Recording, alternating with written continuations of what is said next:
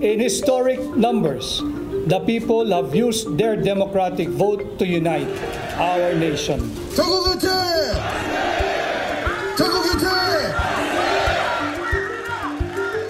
2022 has become a year of elections, its calendar crowded with national polls. The atmosphere here is certainly filled with excitement and a lot of support for Yoon Suk-yeol. We've already had the presidential elections in South Korea, the Philippines and France. Merci, chers amis. November will bring us the congressional midterms in America. And already we've seen the assembly elections in Northern Ireland, with its milestone victory for the former political wing of the IRA, Sinn Féin. Today represents a very significant moment of change. It's a defining moment for our politics and for our people. We've also just lived through the federal election in Australia, where the media almost came under as much scrutiny as the politicians, especially for the gotcha line of questioning. What's the current WPI? Well, Google it, mate. So are journalists contributing to the decline of democracy? And is it time to rethink the model of political journalism, especially when it comes to election time? The Australian people have voted for change. I'm Nick Bryant, and this is Journo, a podcast from the Judith Neilson Institute for Journalism and Ideas. What's the national unemployment rate? National unemployment rate at the moment is, I think it's 5.4. Sorry, I'm not sure what it is. Day one of the election campaign, when the Labour leader Anthony Albanese couldn't recall the unemployment rate, really set the tone for the rest of the campaign. Press conferences felt more like ambushes. Is asking a question about your own policy... Hang on. Order. You get the question, then I'll have the answer. And is asking a question about one of your own policies that you announced really a gotcha question? No. Some politicians, understandably, got rankled by this. This was a standout moment of the campaign, when the Greens leader, Adam Bant, responded to a gotcha question of his own. Google it, mate. I mean, I am sick. If you want to know why people are turning off politics, it's because what happens when you have an election that increasingly becomes this basic fact-checking exercise. But I got the feeling that the public wasn't too happy either. In the two press conferences that I attended out on the campaign trail, one with Scott Morrison and the other with Anthony Albanese, voters actually ended up heckling the reporters. What did you make of that press conference? I was getting very frustrated with the interjection with all of the journos and asking stupid questions. Have they got no intelligence? Like, I'm 74, but some of the questions those reporters were answering were just so nonsensical. So did the gotcha journalism turn the 2022 federal election into a game of Trivial Pursuit? I think we need to be careful about what we define as a gotcha question, because if we allow everything to be defined as a gotcha question, politicians are just going to call anything they don't like a gotcha question. Lenore Taylor is the editor of Guardian Australia and a veteran of the Canberra Press Gallery. We want tough and persistent questioning, right? We want the press pack to insist on an answer. But I do think there were points in the campaign where the questioning went too far and in an unhelpful way. And it sort of became almost performative, where cameras were trained back on the reporters, and it seemed like the point of the question wasn't really so much to elicit actual information that might actually help voters make up their minds, but to kind of create an aggressive exchange that could be played on the television news. I wouldn't put that first exchange between Anthony Albanese and the press in that category, the one about where he didn't remember the unemployment and cash rates. Yes, it was a kind of question, a bit designed to catch him out, but they were also things he absolutely should have known. It's trying to draw that line between the performative journalism, where you sometimes think, is this reporter just trying to make a name for themselves, and legitimate media scrutiny? Exactly. Yeah, exactly. Lenore, one of the narratives that took hold during the election campaign was that Scott Morrison was a good campaigner and that Anthony Albanese sometimes suffered from stage fright. But good campaigning in the Australian context means putting on a high-vis jacket, coming up with a soundbite of the day, providing attractive pictures for the TV. I mean, it seems to me we are validating a flawed model by congratulating somebody for doing something which is fairly facile and vapid. I agree to an extent. I mean, I wrote in the piece at the beginning of the campaign that there was this underlying contradiction in federal election coverage because, you know, elections were deeply consequential for the future of the country, but they were conducted via daily routines and rituals that are trivial to the point of inanity. And, you know, they are. And it is this great dilemma. Those terms are kind of set by the leaders. Don't go, and you get to the position we were in the last week of the campaign where we really thought we needed to be there to push a question in. Do go, and you expend all this resource on following someone around the country to watch them drink little cups of tea in preschools, and hanging around all day waiting for a 15-minute press conference where you may or may not get a question in. So I think that model, it would be great if we could think of a different way to go about it.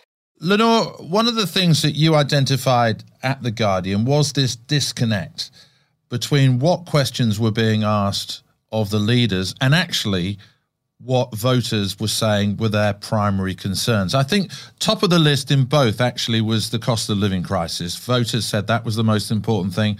That was the subject that got the most questions. But there were other areas that the press neglected. Yeah, that's right. So our data team did an analysis looking at what questions were asked at press conferences and what press releases were issued, what topics they were issued on, versus what voters had said in an ANU survey that they were most interested in. Number one on both lists was cost of living. But after that, there was an enormous discrepancy. The voters were most concerned about global heating and aged care and lots of issues that in a lot of the media didn't get a lot of airtime.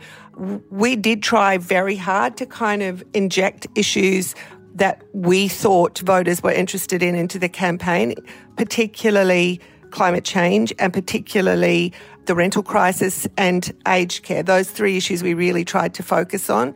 It's difficult. On climate change, that was an issue that I think neither party really wanted to go there. They wanted to sort of cover off on it, reassure voters we've got this, but because there was sort of internal tensions for both major parties, neither of them really wanted to discuss it in huge detail.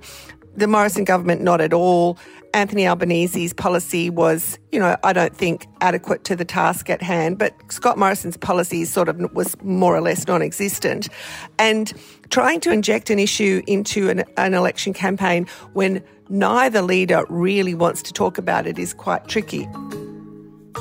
Now, I know at The Guardian Australia you try to come up with a new model for campaign reporting, one that got away from the buses and the daily photo ops, one where you tried to get reporters into certain communities and not in a fly-in, fly-out, superficial sort of way. Yeah, it's something that our colleagues in other jurisdictions in other countries have been doing for a while. So in the UK, there's a very successful video series called Anywhere But Westminster. Very, very strange places. Completely sort of artificial environment, really. It was like a metaphor of how bad politics had become. We started going out and talking to people on the streets.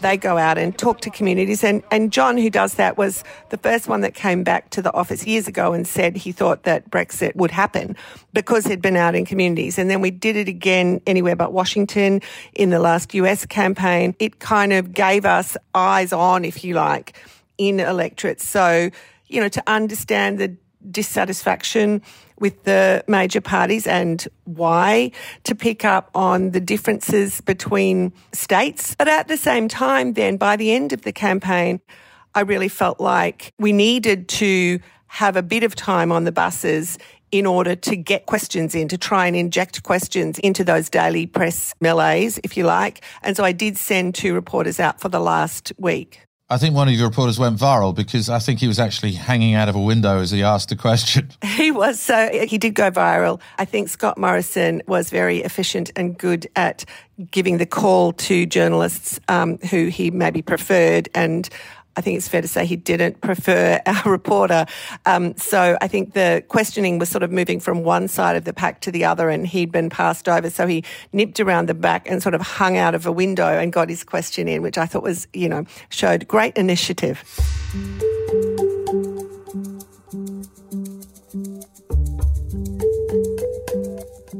The media has come in for a lot of criticism during this election, but there have been some bright spots as well. There's been a lot of great fact-checking, some really insightful constituency profiles, and a few initiatives that caught our eye, which were aimed at reaching parts of the Australian electorate that are sometimes neglected. Did you know nearly 658,000 eligible to vote Australians aren't currently enrolled to vote in the upcoming election? That's a lot of wasted votes. Why is it so hard to enrol? It's actually not that hard. What do you think is quicker, enrolling to vote or making a Vegemite sandwich? I'll race you. Let's go. A media outlet that I thought did some great work during the campaign was the Daily Oz, which is aimed at younger voters. Its co-founder is Sam Kozlowski. So we're taking all the key principles of traditional journalism and applying them to a social media context. And those look like accuracy, quality, treating our sources with respect, and treating our audience with respect. So keeping centre, delivering the facts, responsive to feedback, all of those key elements that we think young people have been missing out on for a little while. Will the economy shape your vote this election? Here is your 60-second cheat sheet. And trawling through your Instagram account, I mean, it's full of explainers, it's full of short videos. I mean, it's a really rich resource. It's not just looking at pretty pictures. There's some serious journalism there. Every single post needs to have intention behind it, because we know that we only have our audience for, up to 10 minutes a day. And so we need to make sure that every second our audience spends with us is a second of quality consumption. So whether that's explaining preferential voting and helping people understand why they need to fill in all the boxes, whether that's explaining what an independent is, who the minor parties are, and bringing those issues into context for people. So there's no point talking about wage growth and inflation if you don't understand what inflation is. And so we walk our audience through the economic fundamentals that lie behind the big discussions that we're having in the political discourse. I mean, clearly you are trying to break the mould of political coverage. And I wonder whether a different election campaign has been playing out for your audience than the election campaign that plays out for the rest of us. So I think the most important part of our coverage has been our research and polling element, because you and I can sit here all day and hypothesize what young people care about and what the general population cares about, or we can just straight up ask them. And so we polled tens of thousands of people. And what we discovered was that there was one issue that was, I think it got 85% of the proportion when answering the question, what's the biggest issue for you this election? And that's climate change. So the next biggest was cost of living at about 6%. So there was just the most meteoric of differences between the number one issue and everything else. And it doesn't seem to me that our discussions in the traditional media context have reflected that imbalance of importance. And Sam, I wonder whether they're also rejecting the kind of modus operandi of the traditional press, especially in the context of a political campaign. I mean, what do they think, for instance, of all this gotcha stuff? They're not interested. And I'm saying that with true sincerity. They're not interested in the gotcha moments. They're more interested in almost the human side of politics. They're more interested in things like, what's driving our politicians to make change? Who are they as people? What do they believe in? There's lots of talk of kind of key values and all of that kind of the big thinking. I think young people tend to be quite big thinkers, and gotcha moments tend to be quite micro. It's about one moment, one interaction, one fact that the opposition leader forgot, all of those kind of things. It's not as important to young people who are trying to get their heads around what the next 10, 20, 30, 50 years in this country look like. They're almost using this election as an opportunity to learn a little bit more about how our democracy functions. Mr. Albanese, thank you for speaking to the Daily Oz. Good to be here, Billy. It was meant to be a youth-focused leaders debate, but Mr. Morrison wasn't available. Our audience would love to know, though, you could be the future leader of the country. What do you think is the biggest issue facing young people? The biggest issue, overwhelmingly long-term, that I hear about is climate change. I think it's one of the key learnings from this election period is some of the key political figures in the country engaging with independent media in ways that I don't think I've fully seen before. It's been kind of the process that we think happens is there's always a junior in the office who says at some point, I think we should be talking to this platform. They've actually got a hell of a lot of people looking at them. And then, you know, when you start to see the transparency in numbers and you got 100,000 people who watch Sky News for a leaders debate, and that was record Sky News numbers, if we put up a video, we can do triple that. And so you've got this sense of, you know, almost surprise in a lot of the established media operational people who say, hang on, we can actually talk to a massive cohort of first-time voters if we offer up some time with these guys. And then they go and look at the page, as you did, and they discover that we're not swearing, we're not, you know, doing characterizations of politicians that are disrespectful.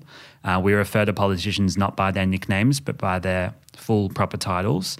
And it's those elements that I think gives them a bit of comfort that they're not about to walk into a youth media gotcha moment themselves. And Sam, running through this interview has been a sense of civic mission, almost, from the Daily Oz. It's like you are trying to sort of revive democracy from the youth up. Totally. We got a few messages that people needed a bit of a walkthrough of the democratic process, so we put on a free Politics in the Pub session here in Sydney just for people to come along and do a 1-hour session understanding the difference between left and right, the difference between preferential voting and other systems. And the room had a capacity of 150. We got 250 people turning up. 250 young people who engaged on a Thursday night with a beer talking about our election and our campaign system. We didn't make any money from it because it's actually a higher purpose for us. We're filling a gap here in things they don't teach you in school. And it's things that we should learn in school, but we don't. And I'm satisfied that every single one of those 250 people crammed into that room are going to vote as an informed citizen. And that's a higher purpose that I'm so proud of. हामी जस्तो small बिजनेसलाई चाहिँ अब धेरै गाह्रो छ sitting MP Andrew Wilkie पनि यहाँनिर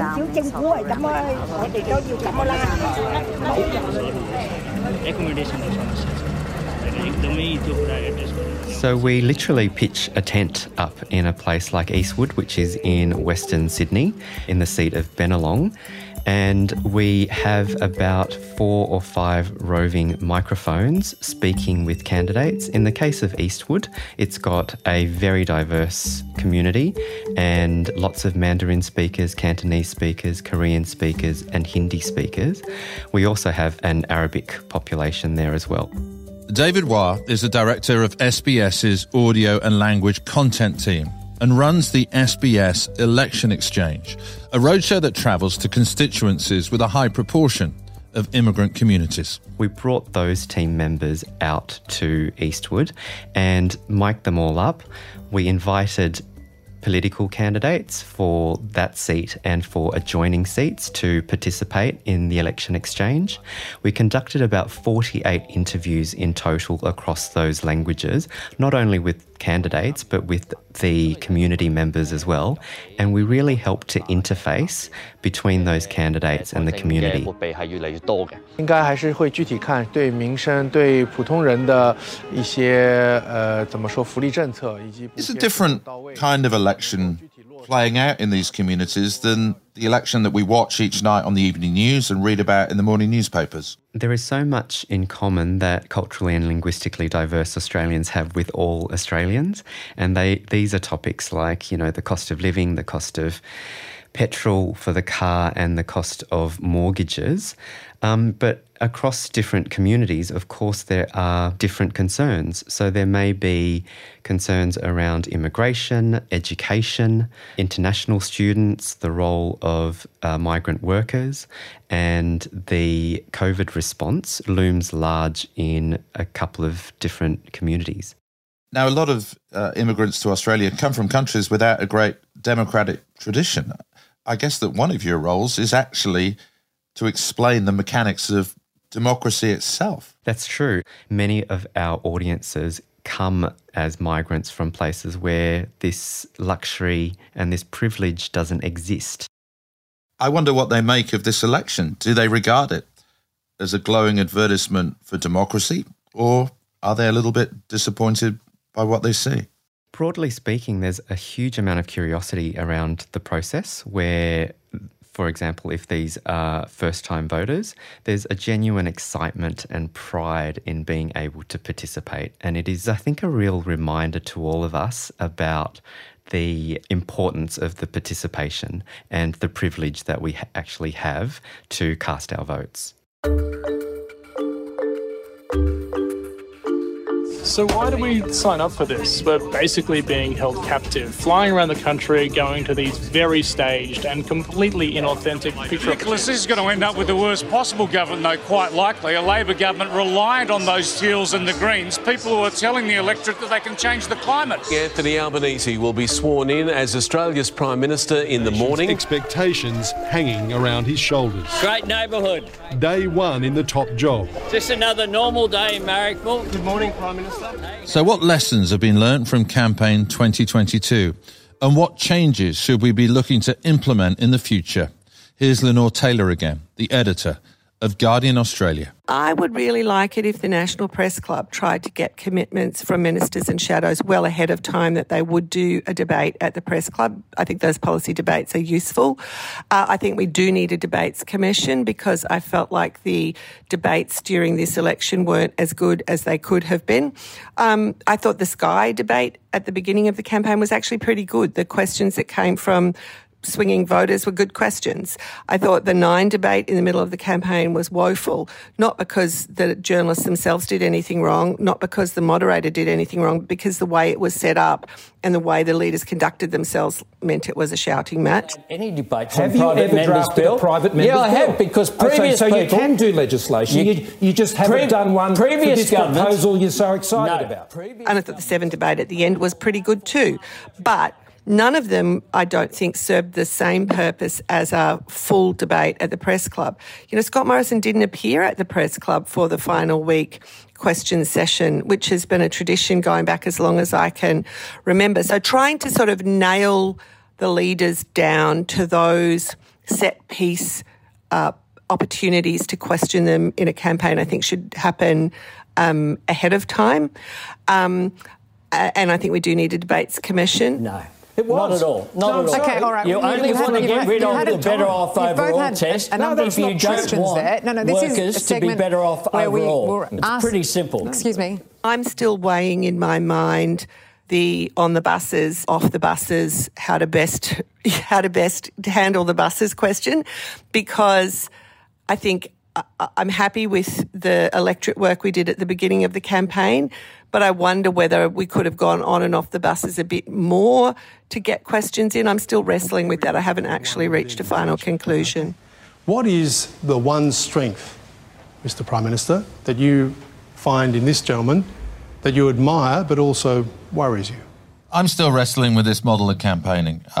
We need to be fed as chooks in the media, don't we? But I wonder whether sometimes it's beholden on us to tell the parties we don't really like the diet that you're feeding us. We don't need these high visibility jackets all the time. We don't need these press availabilities where you go to an old age people's home and shoot a round of pool.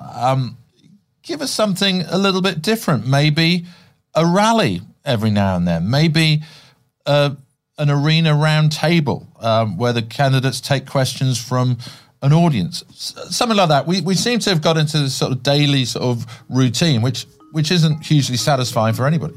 I think you're putting your finger on what's changed about campaigning, certainly in the 30 years that I've been following campaigns around Australia, and that is they're increasingly removing any element of uncertainty from those campaign events. So, if you remember back in 1993 when John Hewson was running, he had huge rallies, and sometimes they went a bit wrong. There were protesters and people chucked eggs at him, but he was engaging with people, and lots of politicians did that over the years. They'd go for street walks and just talk to normal people.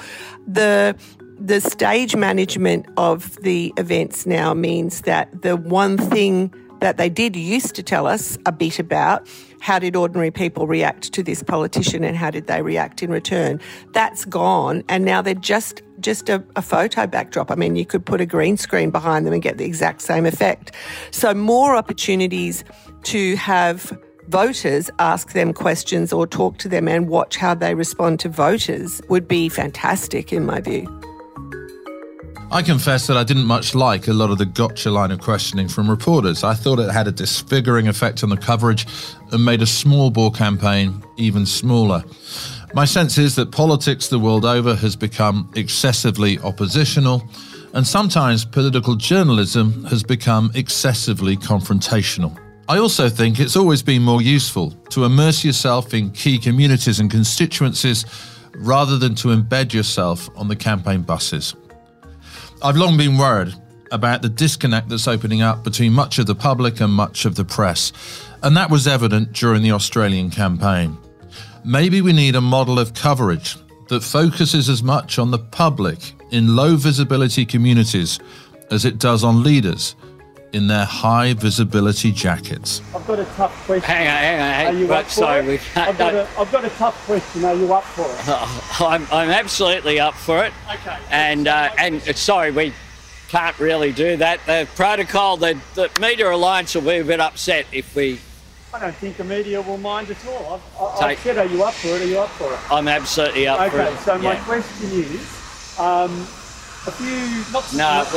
we're just taking questions from journalists because that's what you do at a press conference. So you're not up for it? If there are any questions.